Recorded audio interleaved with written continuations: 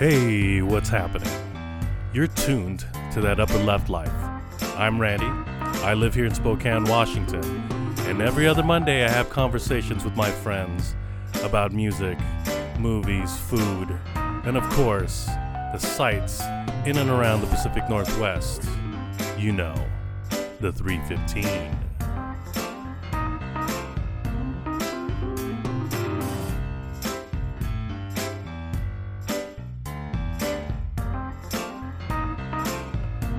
Hey, this is Randy Budano, and you're listening to that Upper Left Life. And today we've got Sean here, and Sean is a friend of mine. We've hung out for, I don't know, I think we've met maybe a couple years ago. Yeah. But the weird thing was, we have a history, and it's like, I think we grew up in the same area, right? We did in the Bay Area, yeah. So it was the Bay Area, but then you were in Santa Cruz area for a little bit, and I lived in Monterey. Yep. And so they were basically the other town around the bay from us in Monterey Bay. Exactly. And we skated the same spots and never met. It's weird. I mean, we're the same age. I think you graduated the year after me. Yeah. So 91, right? I'm in 91. I'm in August. You're in so I'm a little bit later. Later, okay. Yep. Yeah, and so for me, it was like I graduated 90 in Monterey. And it just, I don't know. I just think growing up there was awesome because it had a really huge... it had an impact on my life. I think it might have been on yours also because the culinary stuff there in Monterey is amazing, right? The seafood is amazing. You've got different cultures. You got Chinatowns there. You got the Vietnamese culture, Filipino culture, Mexican culture, the European culture that's I mean, Monterey is just that whole Bay Area, San Francisco area also had a lot of things going on. And so, what do you do now? Because this is why we're really getting into this. I wanted to do an interview on him because of what he does.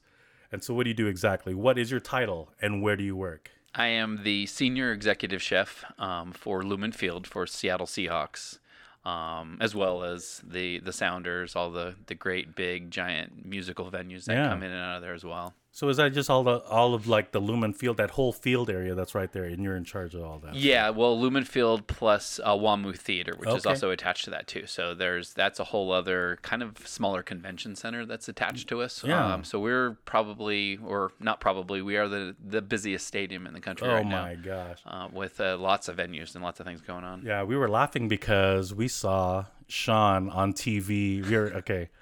I'm a Niner fan. Are you a Niner fan or you're a... Negative. No, my gosh. You're from the Yay area and you're not a 49er fan? I'm shocked. I am a Raider fan. Okay. Never mind. I won't say anything because you'll probably stab me. I mean, Raider Nation is crazy huge.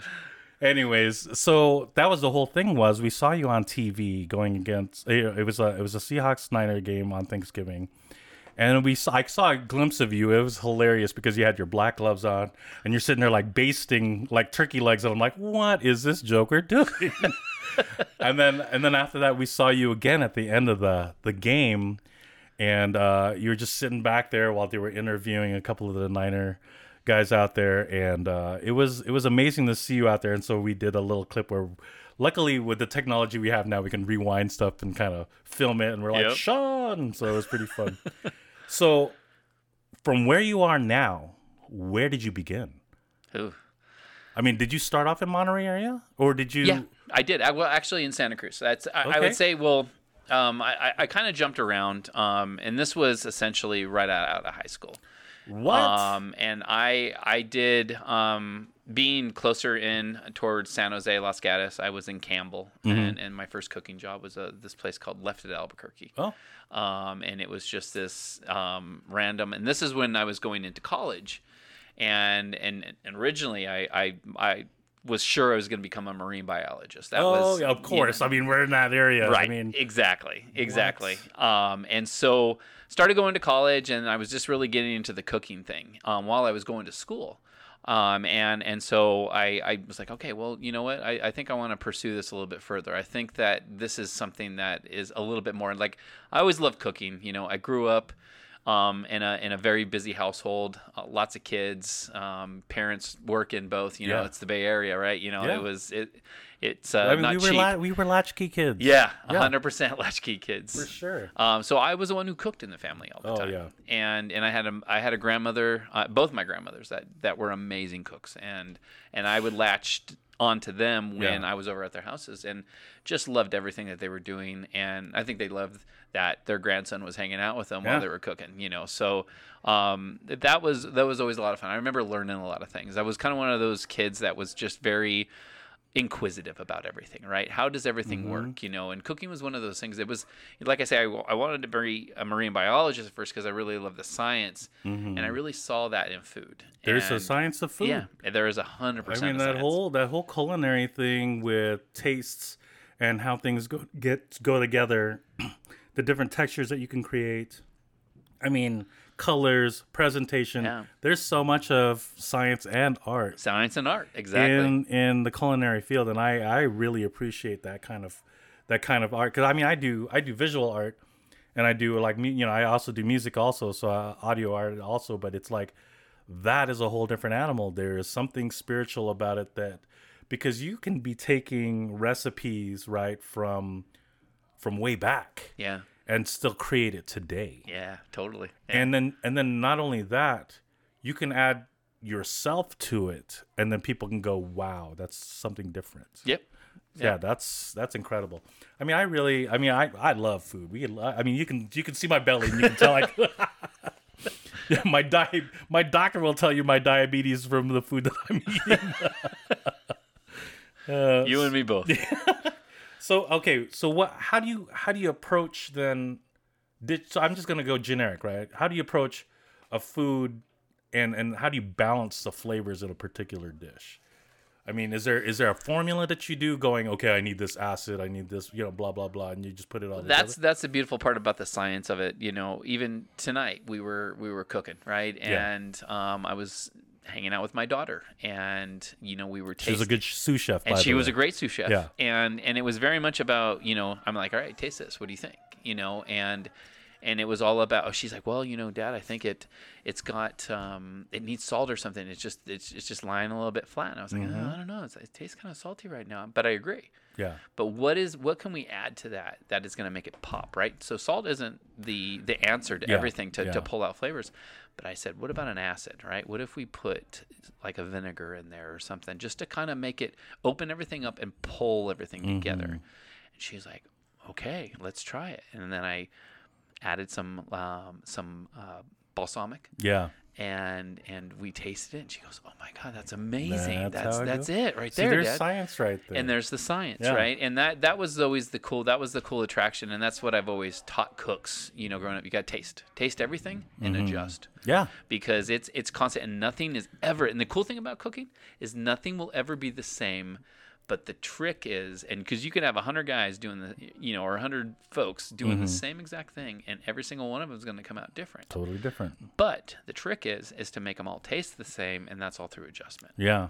Well, the weird thing too is the ingredients that you use, right? Because if you say you're going to throw some, like a soy sauce in there, not all soy sauces have the same salt content. Right.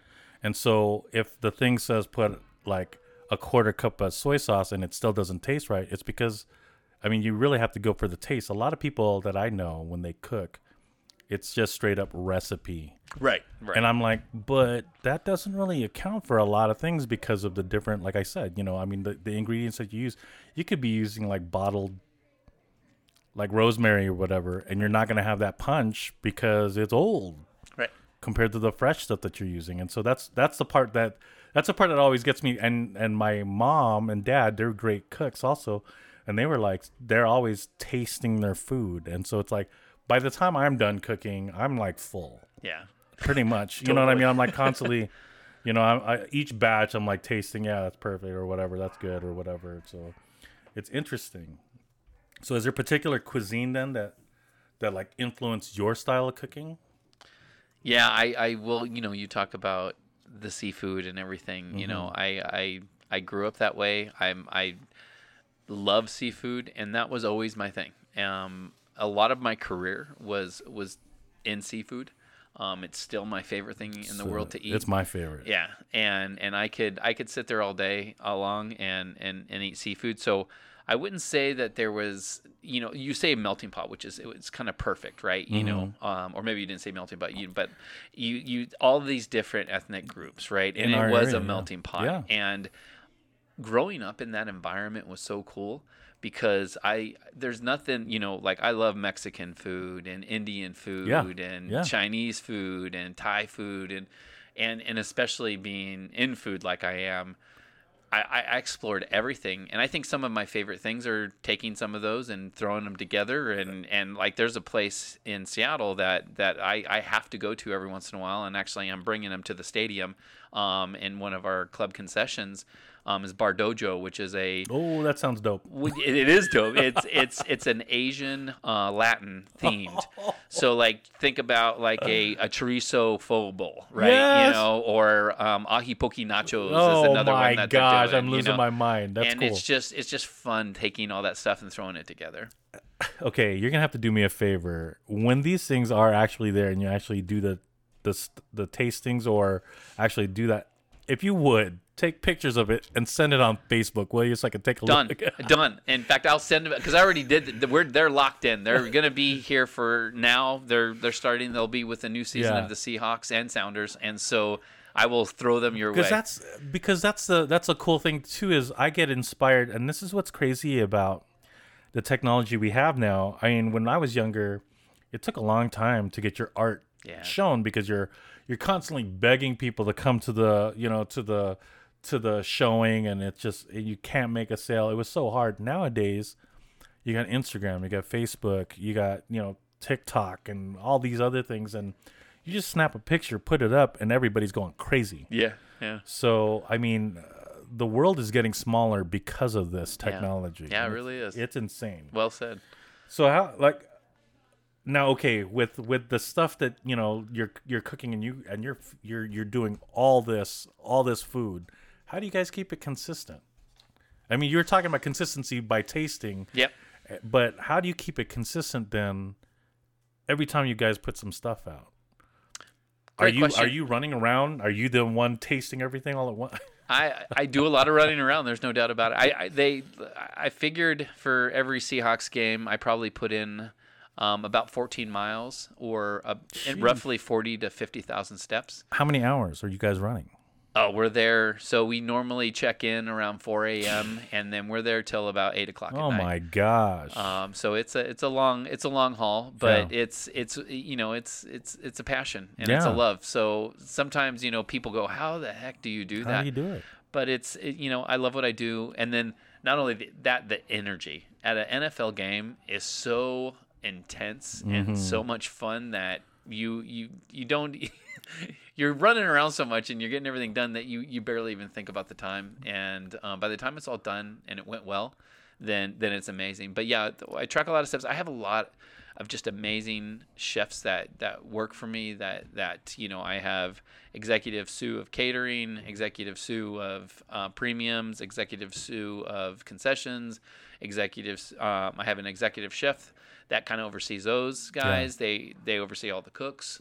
And so it's a really good balanced system. And the consistency comes from them driving the recipes. These aren't complicated things as well. Yeah, I mean, you're trying to keep it as obviously because of the amount of food you guys are creating, and you're trying to get as simple but more punch in the flavors as possible. Yeah. And that's a lot of the big recipe build. So we'll take, for instance, I have this one brand that we kind of just instituted this year and for this season. And it's Walter Jones, right? Okay. So he's a, like Hall of Famer, legendary Seahawk. And so we have this now, it's called Big Walt's Kitchen. Oh, cool. And we have these different sauces that I came up with. So I did this Nashville sauce for this chicken sandwich, right? And that was the one I wrote. It's bulletproof. You make it, it comes out the same every single time. And I have to taste it every single time to make sure. Just to make sure, though, right? Yeah, just to make sure. And so you make those things in big giant batches, and you're feeding 70,000 people. Jeez Louise. All at once. So how then do you keep your crew, because of those long hours, how do you keep them motivated? Not like, I'm gonna quit right now because I'm stressed. Yeah, no, I mean, well, the chefs, they're bulletproof too. The They're cooks, seasoned. they only have to work their 8-hour, 10-hour shifts, so Yeah. they're generally pretty happy, but they all have a passion for being there. Oh, nice. Is kind of the thing. I will say, there's some that come through there, and we also do a lot of temp cooks, so, and that's really where the trick comes, right? You have these people that really have never done half of this stuff, and you're relying on them to get it done. Wow. And that's the true game right Wow. there. Yeah. So to manage that, then I mean, you must have like a really good crew underneath you. Yeah. Yeah. Sheesh. Absolutely. So doing that, you said you're, creating your own sauces. Are you creating dishes then too? Oh yeah. So how? How does your team go? You got people in your team going, "Hey, how about this?" Do they ever come up to you and go, Sure. I like to hand off a lot of stuff to the chefs as they So you give them start coming up. So you give them the opportunity to be creative. 100%. Oh my gosh! I have to. Otherwise, What a spot. that would be horrible on my part if I didn't let them thrive that way, because we all got into it for that reason. Yeah. I mean, that's what you wanted to do, right? Create something. Yep. So that's crazy, because it's like I always thought, like, at a restaurant, stuff like that, only the head chef is the one that's supposed to be doing everything. So yeah, I did not know that.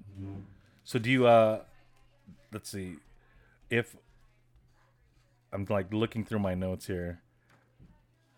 Now you're saying when these guys are coming up, I mean, are you looking for a specific experience level that they hit, or you're like, okay, this guy is... They're ready for it. You can tell, right? Yeah. Okay. I have this one guy right now, my senior sous of catering, and that's where a lot of the menu writing. So, like, we'll write menus for concession stuff and sweets, and we'll write them for the year, and then, or per season, for Seahawks or Sounders, Oil Rain, which is another soccer team. But our catering is a little bit more kind of a loose cannon, and so and we're having to do things. We have what a lot of people don't understand in the stadium world too. There's 100 other things that are going on as far as catering and events going on. Oh yeah, there's a ton. Like, say Boeing or Microsoft or Amazon or any of these big companies, they want to rent out our stadium and they want us to cater the whole thing. That happens a lot. We also have a lot of politics that are going on, right? You have a lot of people very big up on the ladder of Seahawks, and there's other things going on with them, and they're having big business meetings, and they want elevated things, right? And so that's where I'll step in, and I will write menus for that. But when we're doing things for Seahawks and things like that, and I want these guys to really own it, and I want them to be attached to it, like I would as the chef. I mean, they would. That's why I give it to them and say, all right, I'm going to have you write the menu for the Seahawks against Philadelphia. I want you to write that menu. Wow. I want you to think about the other team. I want you to think about the kind of food that they're eating in Philadelphia too, right?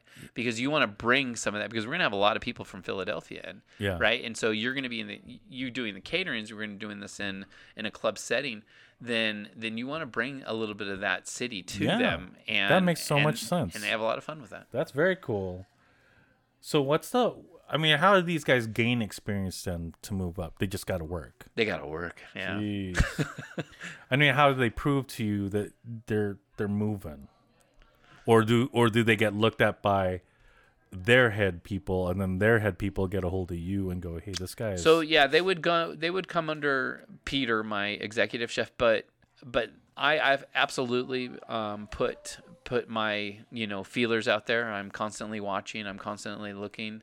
I see my executive chef as my partner in crime in doing this. So both him and I look at these guys and gals and kind of judge where they are. And, like some of them we're like, all right, they're ready. Let's go. That's cool. And they show because they're organized. They are delegating work properly. They are keeping things clean. They're, they're checking all the boxes.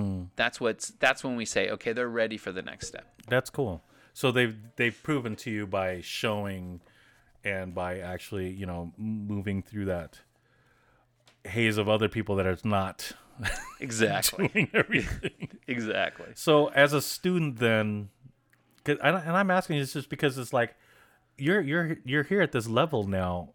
What can you tell like the students or the people, the entry level people, what do they have to work on Be so that humble.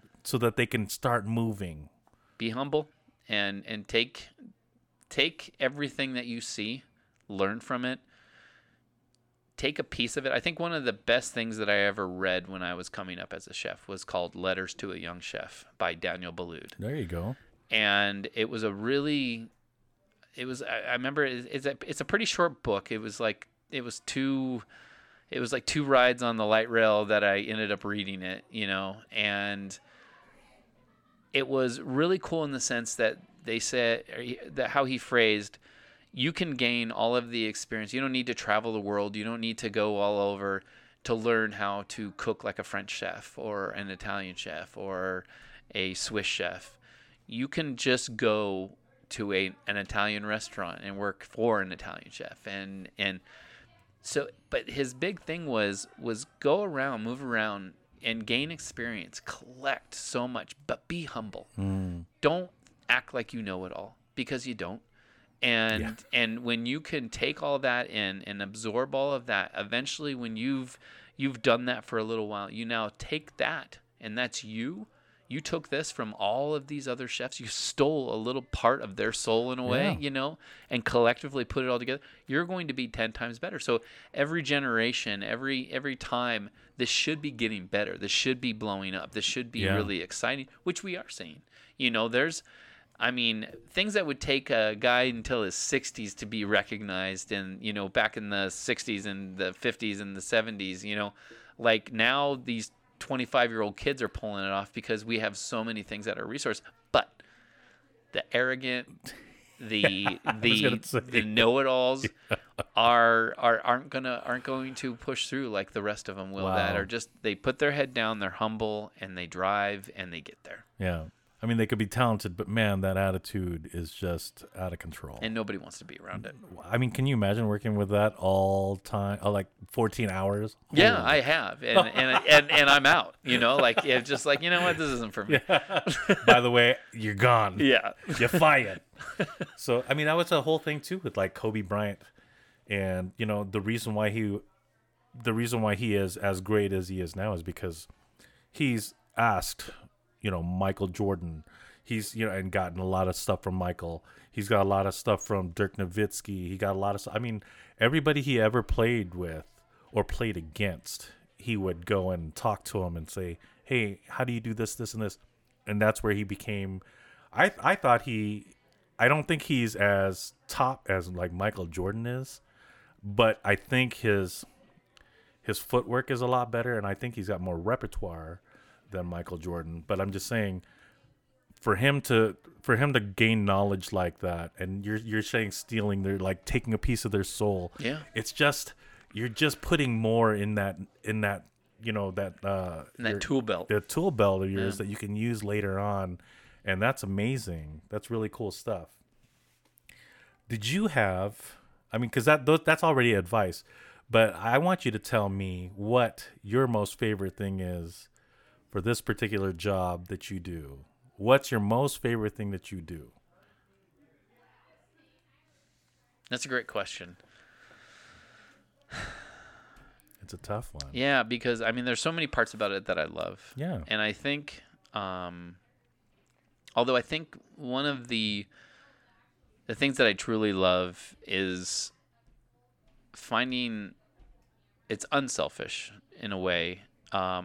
I get all these great accolades and I get all these things, and I've done it long enough to where I feel really comfortable with what I do. I don't have to think about it even sometimes. Yeah. It's creating opportunities for others is what I truly love. That's cool. Yeah, like I love watching somebody grow, and I'm helping them get there, and I'm a mentor and somebody that I understood that there were people along my path that mentored me and helped paint the way. I worked my ass off for it. For sure. And like Kobe, like one thing that he always says, I was up at 4 a.m. every morning, and I was driving. Yeah. And I was up while everyone else was partying. I was in the gym. He was in the gym. That's and honing his skills. honing his skills. Yeah. And I think that when I see that in others, and I see that because that's the drive I had. Mm-hmm. I remember one of my jobs that I was it was with McCormick and Schmick's, and I was working, and I was really gunning for a sous chef position. I was ready for it. I wanted it, and I got passed up a little bit, and I was like, you know what? Damn it, I'm going to drive a little bit harder. Yeah. I started going in for free. I said, I'm going to come in for free. I'm going to start cutting all the fish. I'm going to do all the invoices. I'm going to do this. I'm going to do that because I'm going to be the next sous chef here.